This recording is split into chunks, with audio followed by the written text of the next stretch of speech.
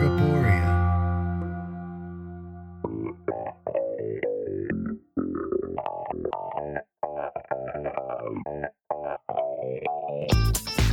Yeah, but. Yeah, but. Yeah, but. Yeah, but. Yeah, but. Yeah, but. Yeah, but. This is Yeah, but. Hosted by Vivian Gabor. Go. Hey everyone, welcome to Yeah But the podcast. My name is Vicky Gabor, and y'all, today is a very special day. I get to talk to one of my favorite New York performers. Please give a warm welcome to the pod, Vicky DeVille. Hello. Hello, Miss Vivian. How are you? I'm fantastic now that I'm sitting here with you. Yes, thank you How so are much you? for having me. Oh, of course. My absolute pleasure. Yes. And you are looking absolutely glamorous right now. Oh, please. Thank you. But I just have no makeup on. My hair's in a mess on. It's just like No. comfort zone. We're supposed to make them think that we're in full Oh, glam right now. sorry. Just Yes, full... I meant to say, snatched waist, clean lace front, nails, the whole nine. Everything's new, so it's all shiny. There are no makeup stains, no nothing. It's perfect. Fresh tights, fresh everything, fresh lashes. How has the year been treating you so far as we are slowly coming out of hibernation? It's been good. It's been good. I've definitely felt a huge shift in like April, like when the winter was kind of ending and people were really ready to like come out of their shell and be part of society again. And everyone's, getting their vaccines, and COVID tests are a lot more widely available, so people feel safer to go out. And it almost came on like a tidal wave, I feel, because there was like, I would say January, February, even March, I was staying home a lot. It was really cold and dark, and I was just working and just kind of doing a lot of sleeping and relaxing. And then spring sprung pretty much, and then it was just like an onset of just like people asking me to hang out all the time and all these events coming up, and I was just like so overwhelmed. I was like, I'm not ready for this yet. Have you gotten a chance to get your vaccine? I did. I got both doses of my vaccine. So on Tuesday, I will be fully immune, or the shots will have fully taken their course. So yay. Today is my 2-week mark after my second dose. So it's a very special day. I like went outside and went on a walk without my mask on because the CDC has told us that we can now. If you've had both doses and you're all good to go, you can be outside without a mask. And I was just like, oh, this is what fresh air smells like. So nice. It doesn't smell like my breath anymore. Right. But oh wait, now I have to actually brush my teeth before I leave the house. Like, I know. For so long, I didn't have to apologize for my coffee breath. Yeah. But no, it's so nice. I didn't realize that I had seasonal affective disorder until I moved to New York and had actual seasons to deal with. Because in Seattle, it's just always gray and overcast, so you're just all depressed all the time. Interesting. So you don't know the difference. And then I get here and all of a sudden, like, winter ends. It's suddenly light until like 9 p.m. and it's sunny out, and I'm just happy and able to work, and I don't know what to do with myself. Yeah, it's truly a shift in energy when the daylight savings time kicks in. I can't believe it's it's dinner time and it's still light out, and it will be light out for another like hour or so, and it's wild. Yeah. It feels so much earlier. Perfect. I love it. Have you did you grow up in New York? Have you always been here, or where are you from? So I'm a Jersey girl. Ooh. Yes. I'm Italian girl from New Jersey. Keep your heart out, Michelle Visage. What part of New Jersey? Yeah, so I grew up in a town called Union, which is maybe 45 minutes outside of the city. It's known mostly for Kane University, is like the big college there. And we're maybe 10 minutes from the Newark airport. So that kind of gives you a sense of like Yeah. closeness to the city, but it's really a completely different world. It's true suburbia, but definitely like a melting pot of all different kinds of people and ethnicities. And I was really fortunate to like grow up in that kind of environment that I was able to meet all different kinds of people at a very young age. Yeah, and my family's still in Jersey. So I moved to New York City to go to college. So I moved here, was like 19 years old, and I started going to FIT. And once I got that little taste of the city life, I was like, I'm never going back to Jersey. But I mean, I still go back all the time to visit my family. And in the summer, you can go to the beach, and, you know, it's nice to escape the city, have that little escape. But I don't, you know, I don't drive. I haven't driven a car in over a decade. So it would be hard at this point for me to move back to Jersey, because it would be such a change in my lifestyle, you know? So tell me about FIT. I mean, I know it's a school.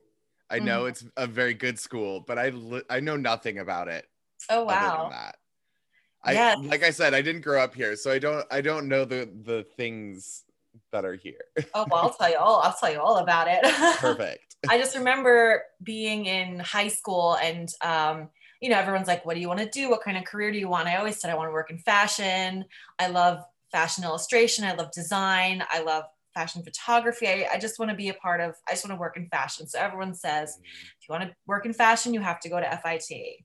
And it's weird because no one even mentioned Parsons or the new school. It was always just FIT. So I applied to FIT, and I applied to LIM, which is like my safety school, because FIT, it's insane the amount of people that apply versus the amount of people that get in. They say like 2,000 people apply for the fashion design program each semester, and 200 get in. Oh my gosh. So people kept saying, you got to apply somewhere else. You got to apply somewhere else. But I was fortunate enough that I was accepted. So that was like a really big deal. And then I started commuting to the city for the first 2 years of my college life. So I would take the train from Jersey to the city 5 days a week. Like I started when I was 17 years old. So you go from high school where you barely do any work. You get out of school at 3 p.m. You just hang out with your friends all the time. Life is great, to essentially commuting into the city, being in at 9 a.m., not getting home till 8 o'clock at night. And it was a lot of really, really hard work. And it was really competitive, because it's an art school, and everyone shows off their designs, they show off their projects, and everyone critiques each other. So you want to make sure you do a good job. So you really, it's like, it was a long hours, you bust your ass, but it was just so exciting to be in the city and to meet all these new people. And it really taught me so much. And I'm very lucky that I had that experience, but it was a lot of really hard work. And I actually went there for 4 years. I got my BFA, which a lot of people are just like, oh, you go to FIT for 2 years, or oh, you go to FIT and you drop out. But no, I completed all 4 years. And I'm still very good friends with a lot of the people that I met there. And it was great. Did you have a specific concentration while you were there, or how does that work? So yes. So after the first 2 years at FIT, you can get your associate's degree. Okay. So the first, they break it down by semesters. So the first 3 semesters, you have your design classes, you have a lot of liberal I can't even say it, liberal arts classes, because FIT is a SUNY. So you have to do all those. I had like gym classes and science classes and like English. And I'm just like, I really need to be sewing my garment right now. I can't be sitting here in gym class. Like, right. It was like stressing me out. And then so your 4th semester is your specialization for your associate's degree. And I had taken evening wear, and I hated it. The class was so intense. Everything was done by hand. It was very, very delicate fabrics. Like everything had to be perfect. And I was just like, I cannot handle this. This is too delicate for me. So, no more couture, please. No more couture. No more couture. No. But And my professor, his name is Professor Cruz, and he was the most intimidating person. Like every time he would come over to he on Project Runway, like imagine if Tim Gunn was like grading you and like holding the fate of like your assignment in his hands. And it was just like, but he was amazing. Amazing bridal designer. I don't know if he's still there or not, but I just remember him coming into class and being like, happy spring, like just like being so nice. And he's like, all right, now get to work. I bought you all flowers, now get to work. So after I realized I hated evening wear, for the next 4 semesters when I got my bachelor's, I switched to this specialization called current scene. I don't really know if it's still there, but it was more kind of like streetwear, ready to wear, kind of cool market, which I loved. I loved doing current scene. And when I graduated, I wanted to work in juniors, but it was hard to find. It's hard to find a job when you have no experience, when you just have a degree and internships. Everyone wants 1 to 2 years experience. So I got a job working as an assistant children's wear designer. And I was like, okay, I could do this for a year, 2 years, and then I'll go on to do what I really want. Fast forward 14 years later, I'm still doing children's wear. But I love it. I love it. It's so fun because you get to work with all these crazy colors and fabrics. And I design little girls' dresses. There's sequins and bows and roses, and I really love doing that. But I it doesn't fulfill me creatively as far as the rest of my brain. Like it's great for my career and for work, but I'm so happy that I have drag to kind of fulfill all of the other to fulfill my other creative outlet and all these other crazy wackadoo ideas that I have going on in my head. Yeah, your drag aesthetic is extremely cool. You have some of my favorite looks that I've ever seen, at least in the New York scene, have been yours. The chandelier dress was incredible. Yes, that was designed and made by my best friend Wesley Nault, who I met at FIT. He's nice. Incredible. And like, not only is his imagination incredible, but his skill is insane. Like the workmanship and like the actual sewing and the construction of these garments. Yeah, I can't even imagine how that dress was put together. Unreal. The other one that always sticks out of my mind when I think of you, the outfit I think of you in is the swirling stars outfit. Yes. Because it's so cool how it looks like it's moving when you're standing still. Right. He designed and created that one as well. And I remember he came to me with the concept and said, I really would love to make a dress for you that's made out of tulle, but it's all these shooting stars everywhere and it's gonna be pleated tulle. And I was kind of just like, okay, good luck. He showed me the sketch. I was like, how are you gonna make this? But I was like, whatever, this is your project. Do whatever you want, go crazy. And it's like a sculpture. It's beautiful. And I have it in my apartment and I just stare at it like it's a piece of art. There's so much more going on than just meets the eye. He's used these like reflective fabrics in the stars. So if you take a flash photo of it, like the stars look like they're glowing. Oh, and that's so cool. Even when I look at it up close, I can't figure out how it holds its shape like that. It's because it's this really soft fabric, but it's just so sturdy and constructed so well that it's just mind-boggling. Yeah, tulle is one of those fabrics that whenever I have a client that's like, can you make me a tulle dress? I'm like, no. Yeah. Absolutely not. Right. You want me to use neoprene? Sure. You want me to use stretch vinyl? Absolutely. Tulle? No. You're an amazing designer. I've seen some of the stuff that you've made. Oh, well, thank you. Yes, I'm completely self-taught. And you make it for other queens. I think that's great. It's fun. My philosophy is I like making things that make people feel beautiful, which is why I started making things for other people.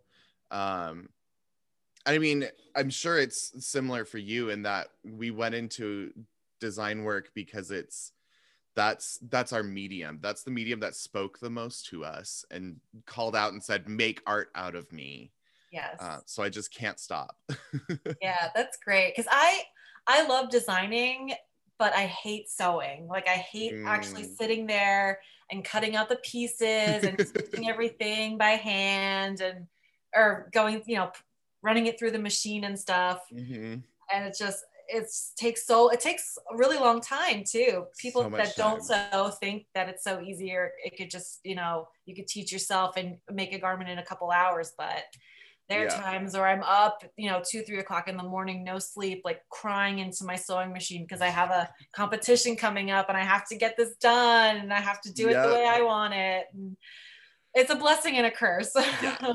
I've had people who have come to me with like, I've had people send me, do you know who V Monique is? She does a lot of like, she does a lot of those like beaded fringe leotards and things like that. Okay. I've had people send me photos of her work and be like, hey, can you make this for me? My budget's $100 and I need it this right. Like literally, I'm like, you do realize that $100 wouldn't even cover one boob of beaded fringe? Like, no. Yeah. Trims and fabrics are very expensive.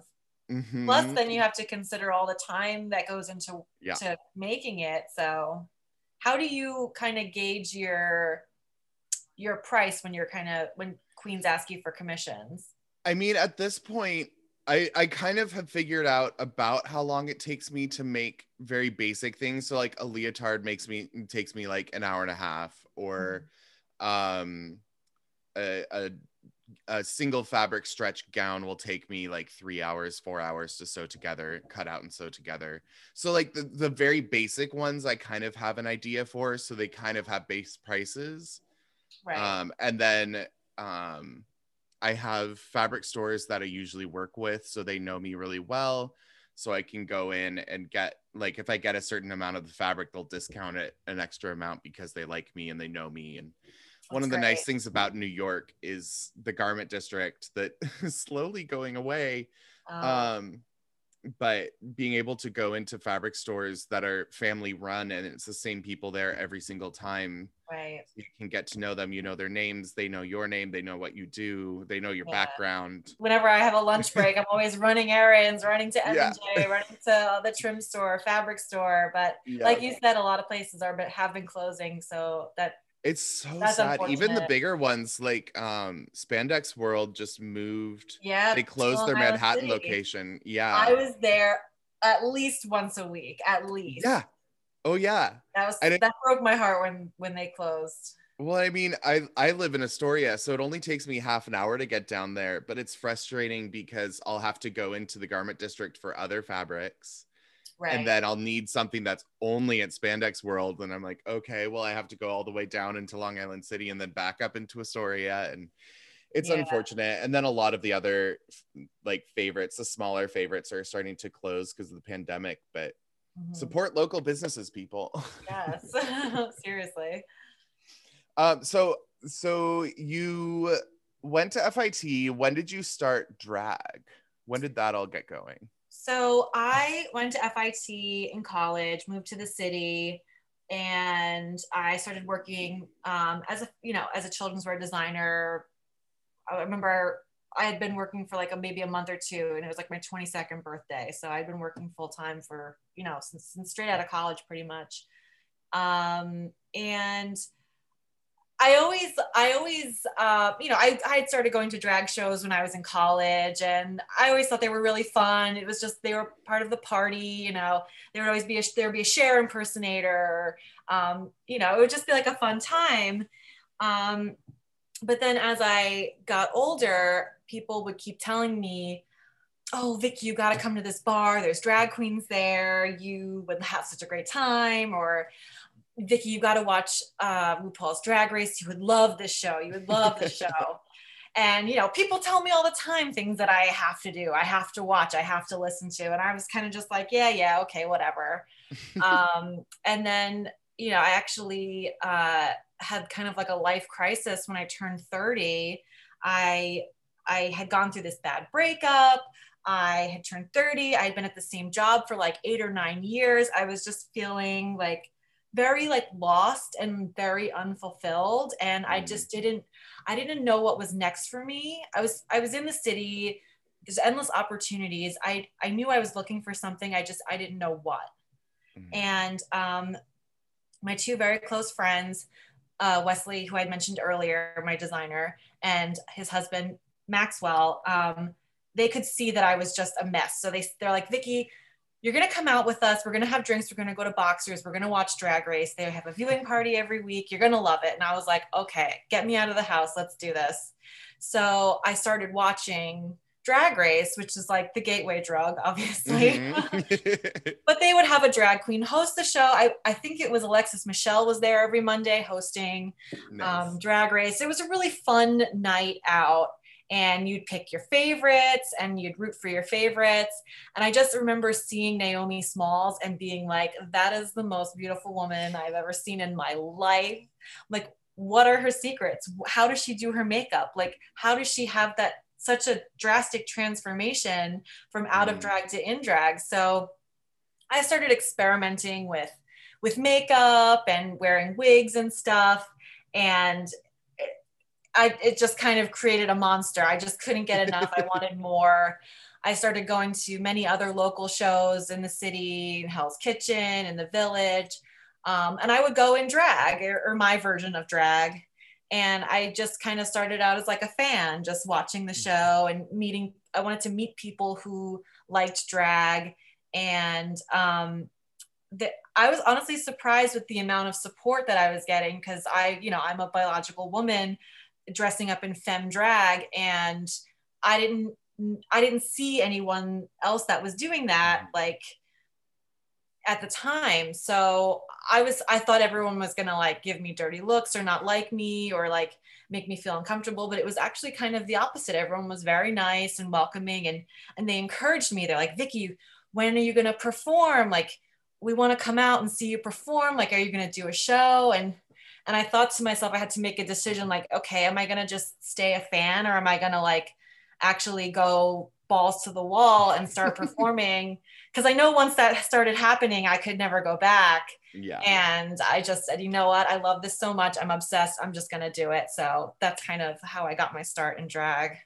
That's awesome. And you now also do Christina Aguilera impersonations as well. Yes. So when I started dressing up and going out to shows, people kept coming up to me constantly and being like, has anyone ever told you look like Christina Aguilera? And without fail, like every time I go out, even if I was dressed as Lady Gaga, they'd be like, Christina. And I was so flattered because Christina Aguilera is beautiful, and I was always a big fan of hers. So the fact that people thought that I reminded them of Christina, I was so like flattered. So my first performance ever was a Christina number, and nice. Shaquita was actually in the audience out of drag that night and saw me and said, you should come do Drag Wars. It's my drag competition I have every week. You should come do it, come compete. She's like, you should do Christina, keep doing Christina. And so, so that's kind of what I'm known for, is my Christina impersonation. And that's what gets me my gigs. People want to see Christina. When they book me, they know they're going to get Christina. But I always like to add something else to it. So if I'm doing 2 numbers, I'll do a Christina number, and then I'll do like an original number. So it's a little bit of both. That's awesome. I have never been compared to anyone else who isn't a drag queen, which makes me a little worried. I would love to know who people think I look like. Right. It's always like, oh my God, you should do Adele because you're fat, but I don't get that anymore because Adele isn't fat anymore. And so I'm just like, well, I don't know what I can do anymore. Well, all the fat girls are getting skinny. Well, if it makes you feel better, I actually don't like it when they compare me to other drag queens. Like, that's fair. Like, I love it when I get Christina, because I know like Christina's like A-list celebrity. Like, people will pay to see a Christina impersonator. But I actually get a little bit like uncomfortable when people are just like, oh, look, it's pheromone. Because I don't want them to think that I'm like copying Farrah. Yeah. Or like there'll be some other like AFAB drag queens that I remind them of, and I'll be like, why are you comparing us? Because our drag is not the same. You're just comparing us because we're both women who do femme drag. So I don't like when they compare me to other queens, but Christina, I'll take any day of the week. Yeah, I can understand that. So how do you identify, if I may ask, in terms of sexuality? Oh, so this is an interesting question because my whole life I always thought I was straight, and my whole 20, you grow up, it's like you're supposed to go to college, you're supposed to get a job, you're supposed to get married, you're supposed to have babies. That's what you're supposed to do. That's what everyone does. And you just feel this immense pressure that that's what you have to conform to. And so, I dated a lot of men and nothing ever worked out. I only had maybe like 2 boyfriends ever that didn't last very long. I just didn't know what the problem was. I'm like, is it me? Is it them? Is it just my lifestyle? I didn't know. And I would hook up with women. I'd hook up with men. I was just kind of very fluid, and I just thought I was straight. But then I was talking to some of my other girlfriends, and they'd be like, I would never hook up with a woman. Oh, I would never do that. I wouldn't do that. And I was just like, oh, well, I have, and I would do it again. So does that make me bisexual? Does that make me queer? And it does. And the older I get, like the more comfortable I am talking about it and kind of growing into it. And, I'm 35 years old, and some people have marriages and children and families, and then they get divorced, and then they marry someone of the same sex. So I just think for me, my sexuality is still a journey that I'm kind of learning about myself, but I identify, if I had to put a label on it, I'd say I'm bisexual. I mean, that's completely fair. I feel like there's such a pressure in our society to choose what we are and go with that. Like, not choose, like label ourselves and stick with that label forever. Like there's this weird pressure of like, you are what you are and then you're good. Right. But like, I feel like as I'm getting older, like when I hit 30, I started reevaluating things, and it was like, I don't know, if the right woman came along, I might be fine with that. Like if the right non-binary person came along, I'd be fine with that. Like I really don't care anymore. And I think that's completely natural, and I think that's completely normal. Right. And society just has this weird idea that we're stuck with with the label that we've decided on. And I don't think that should be the case. And people who are bisexual, they don't necessarily just like men and just like women. It's liking more than one gender. So I've hooked up, or I should stop saying hook up because I sound like a but whatever. We're slut encouragers here. I've been with people who are non-binary, and men, women, but non-binary people. I'm just open. I'm open to whoever wants to make out, let's make out. How about that? I mean, I consider myself queer at this point. Like I like the nice umbrella term. Yeah. Because then I don't have to be like, I don't have to explain like where on the Kinsey scale I am to people. I'm just like, I'm just queer. Yeah. I like wearing fancy clothes, and that's about it. Right. Like, put that where you will. But yeah, I think, the reason I asked is because being an AFAB queen, or first off, backing up for a second, what do you prefer, that people just call you a drag queen? Do you prefer when people quantify that? I know that it's different for everyone, and I feel like even among male cis, quote unquote cis male drag queens, which I think is a weird term to use, because if you're a drag queen, you're not exactly that cis. Right. But there's this weird hierarchy of like what you're gonna call yourself. Are you a drag queen? Are you a drag artist? Are you a female impersonator? Are you this? Are you that? But so I prefer to ask people individually what they like, how they like to be they like their art to be referred as. Right. So I prefer drag performer, or drag queen. That's kind of what I refer to myself as. And I'm very proud of the fact that I go out and perform in drag and get paid for it. So like, that's why I love to say I'm a drag performer, because there are a lot of bedroom queens, but my favorite part about drag is performing. Yeah. And going back to what we were just talking about sexuality, I think a lot of people know my drag character, Vicky DeVille, who is essentially, my drag character is like a man-eater. You know, she's this like beautiful, seductive woman, and then she turns to this crazy character, this crazy bridezilla or this psycho teenager.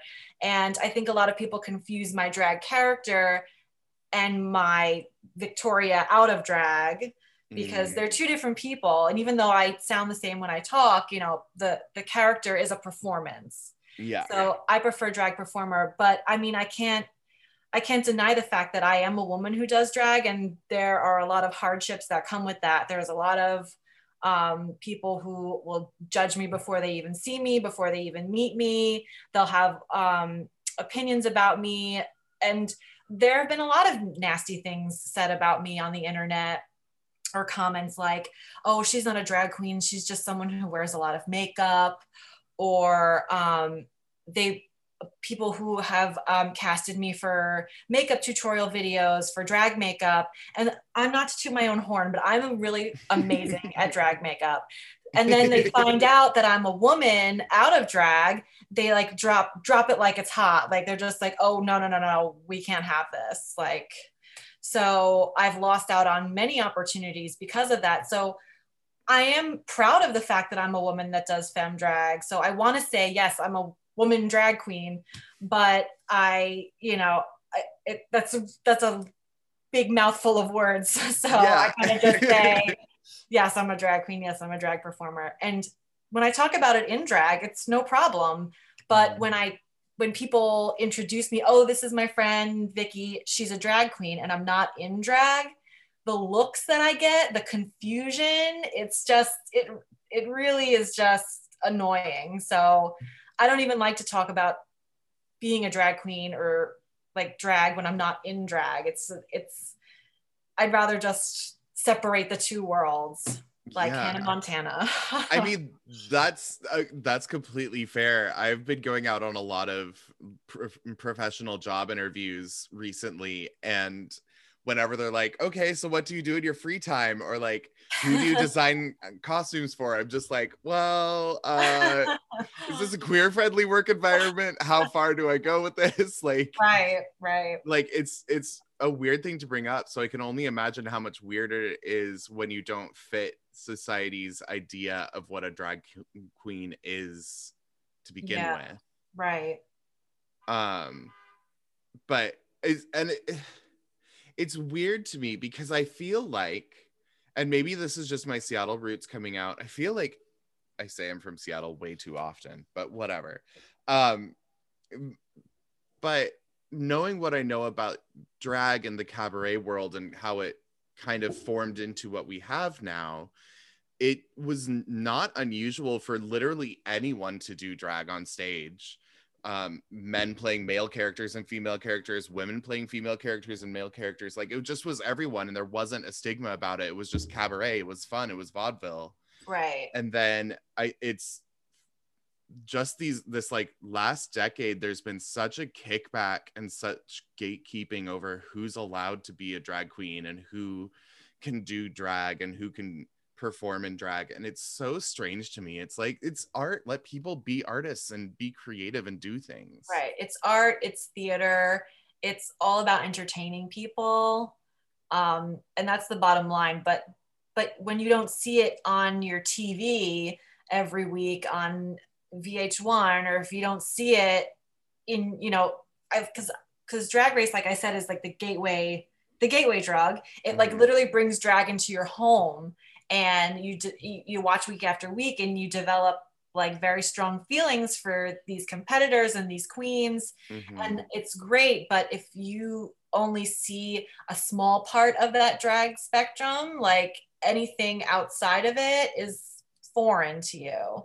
Like they don't have drag kings on Drag Race, and you don't really see them, doing Vogue makeup tutorials the way you do see like the Drag Race girls doing it, and it's not as mainstream to see bearded queens or like just different muscly queens, like different kinds of drag. There's so many different kinds, but what society sees drag as is just like one small portion of it. So within our drag world, I feel like a lot more people are open-minded about it. But when you look at outside of the drag world, there's so many people that just don't know anything. So, well, and it's so confusing to me because these same people who will say, oh, women can't do female drag, that's stupid, are the same people who are out here performing Dolly Parton songs and dressing up as Elvira for Halloween. I'm like, you realize that both of these women have been drag queens since the 70s, right? Yeah. Absolutely. Like, you listen, I mean, I didn't fully realize the extent of Dolly Parton's drag until I started actually watching her interviews. Yeah. And especially the older ones where they're like, well, why do you look like this? And she's like, it's a character I created. I just wanted to look like this. Yeah. And it's like, yeah. And I didn't even know Elvira's real name until like decades after I knew who she was. Right. Or even Miley Cyrus was literally Hannah Montana for a decade before she started performing as Miley Cyrus. Like, so why is it okay for them, but it's not okay at your local bar? Yeah, absolutely. People, stop gatekeeping. Stop gatekeeping. So, okay. So you work as a children's fashion designer. Yes. You work as a drag queen. Yes. Do you have any free time? And what do you do with your free time? Well, it's funny. So before the pandemic, I was just constantly busy. I would work at my day job all day. I'd work on my drag all night. I would have shows on average, I would say once a week. So that with a full-time job is a lot because I would be running on no sleep. My free time, I would be sleeping. That was it. But if I ever had free time, I would just be asleep. And I wouldn't get to see my friends that often. I wouldn't get to see my family that often. It was just like a whirlwind. My apartment was just looked like a drag queen exploded in there. It was just a bomb of just crap everywhere. I had no time to clean, no energy, no nothing. And I was always joking, like, oh, I can't wait for the day that I become a bedroom queen. I'm just going to be dragging home. I'm never going out. I'm just going to take, neck up photos for social media. And that's going to be my drag career. Well, joke's on me because the pandemic happened and it was great for like a month. I literally slept for an entire month to catch up on all those years of late nights. But then after a few months, I was just like, this is awful. I miss my shows. I miss seeing my friends. I miss the whole social aspect of drag. And while like digital drag was like great for people to entertain people at home, I missed that like luster of seeing a stage show or handing a drag queen $1 or being handed that dollar, and performing with the light on your face. It's just a completely different experience. So like I was fortunate that I got my full-time job back and I was working and I had steady income and I was in the city. But it was just a huge slowdown for me. It was like a huge, just completely change of pace that I had to get used to. So now it's slowly coming back. I've had a few shows, like in-person shows, which have been great, but I'm trying to take it slow. I'm not trying to like jump back into everything like so crazy like it was before. So I love seeing my friends now and, seeing my family and sleeping and binging TV shows and stuff. So I'm just trying to keep a balance where I don't like get too stressed out too easily. Yeah, I feel like the first couple of months of quarantine were very much like everyone was excited about digital drag. Everyone was doing it. Like Bitch Pudding song show was doing so well. And I Um, watched that show many times, and it was uh so well done. It's incredible. Yeah. And I have always said that I'm a better host than I'm a performer. So going into the digital world, it was really hard for me because I'm a park and barker. I don't dance, I don't do anything. So like it's easier for me to record a number, but it's also the boring number in the show. So I tried to produce a show. It ended up being something like 26 hours of work, and then I had 10 people watch and we made like $50. And I was Yeah. like, you know what? This is not going to be a weekly thing. Right. It's a lot of work. I had done a couple numbers for digital shows, and I'm not good with technology, like at all.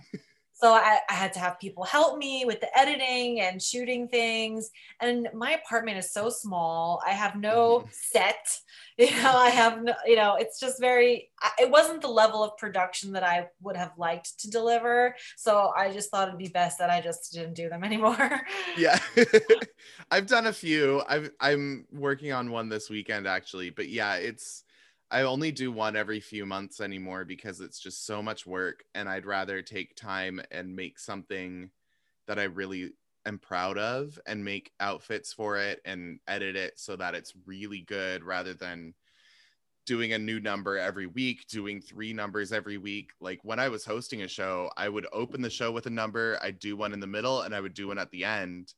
And you can't do that with a digital show. People are like, Yeah. why are you still performing? Yeah. And then the culture that sprang up around it, because a live show, you generally have, I don't know, 3 to 4 queens or 3 to 4 performers who do a set, and then there'll be a break, and then there'll be another set or so, or two.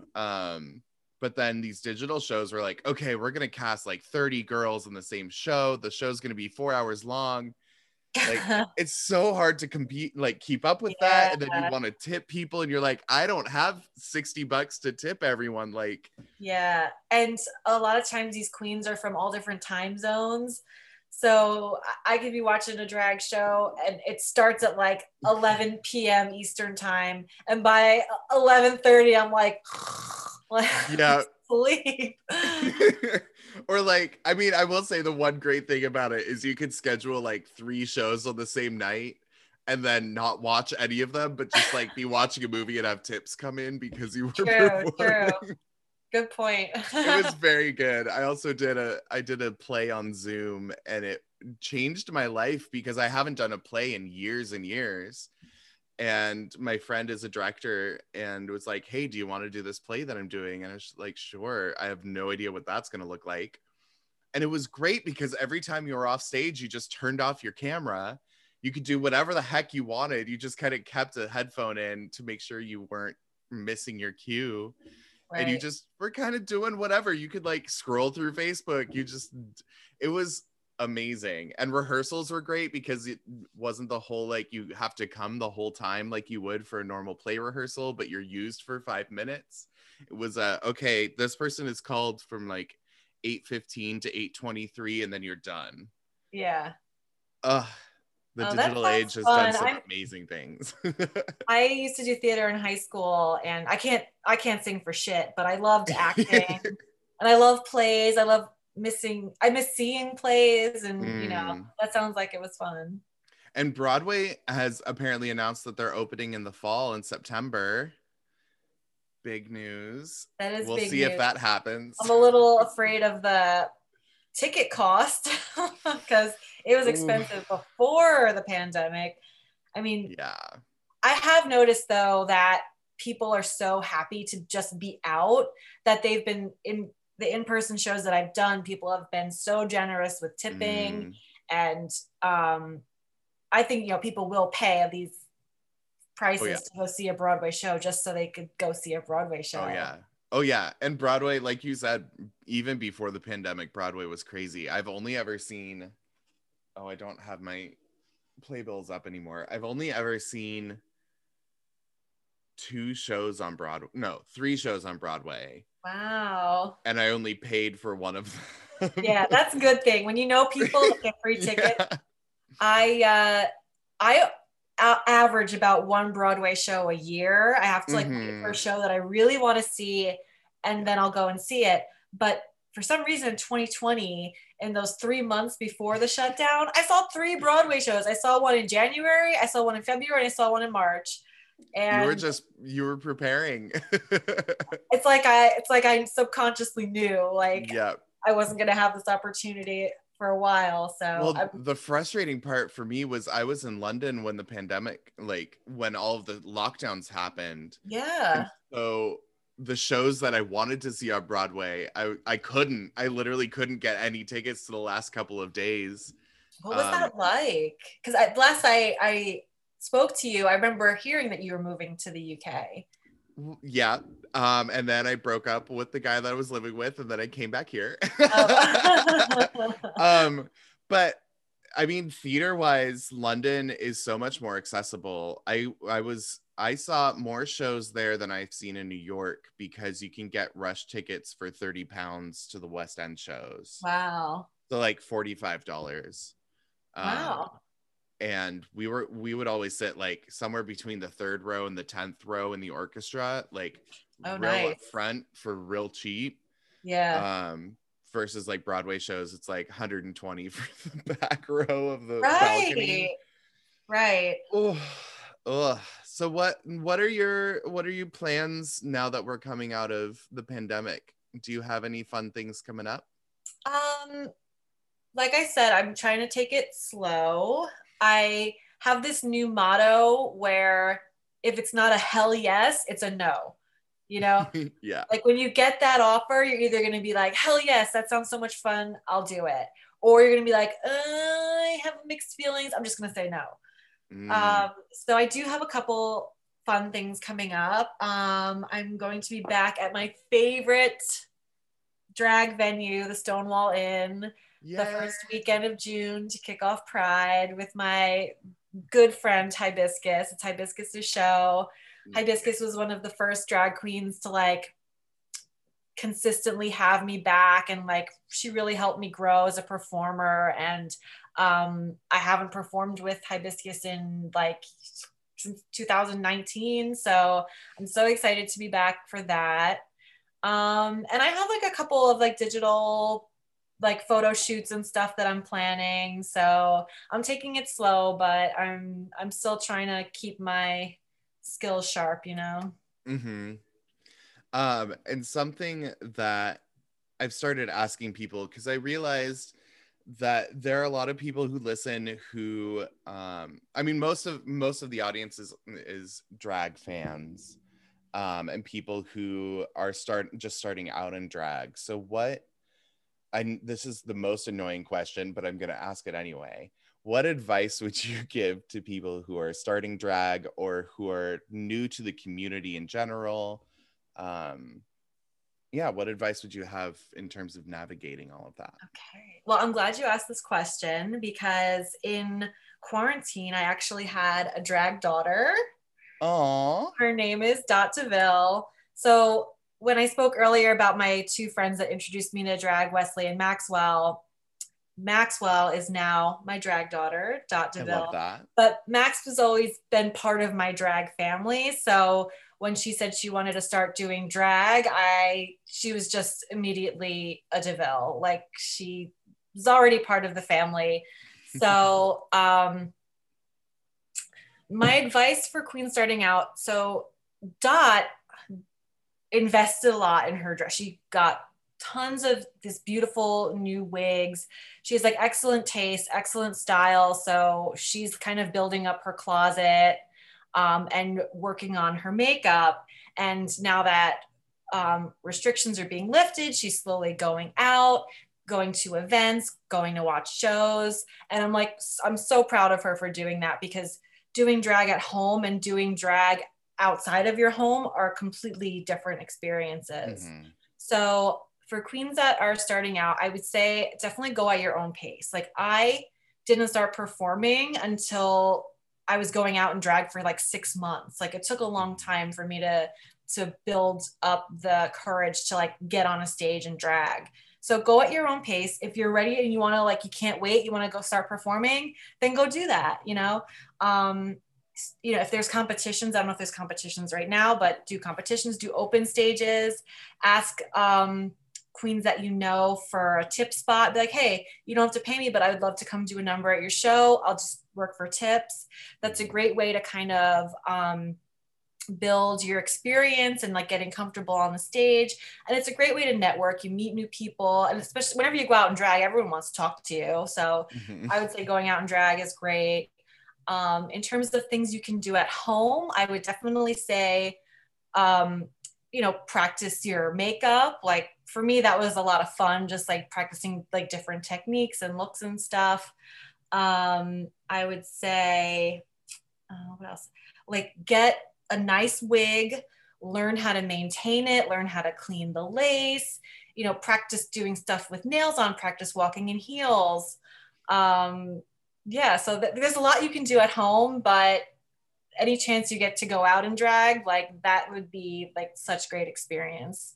So I mean, especially the practice walking in heels thing, just do daily tasks in heels, like cook in heels, vacuum in heels, take out the trash in your heels. I mean, I'm gonna have to start doing that myself because I haven't worn heels really this entire quarantine. I know. So doing drag has made my out of drag life that much lazier. It's like sneakers every day, no makeup, the most comfortable clothes ever. I don't even have any sort of sense of personal style anymore. I was trying to like buy new clothes for Victoria, and I'm like, what do I even want to wear? I don't even know. I buy all these beautiful things for Vicky DeVille, and then Victoria gets like the leftovers, the sale rack. When I started going out for interviews for jobs, I was like, I have no cute normal clothes. Like, I guess I hope they really like femme guys, because that's what they're about to get. Like the last one I went on, I even wore heels too, because I was like, I don't have normal shoes that are nice, so I guess I'm wearing heels. You are hired. I wish they had said that.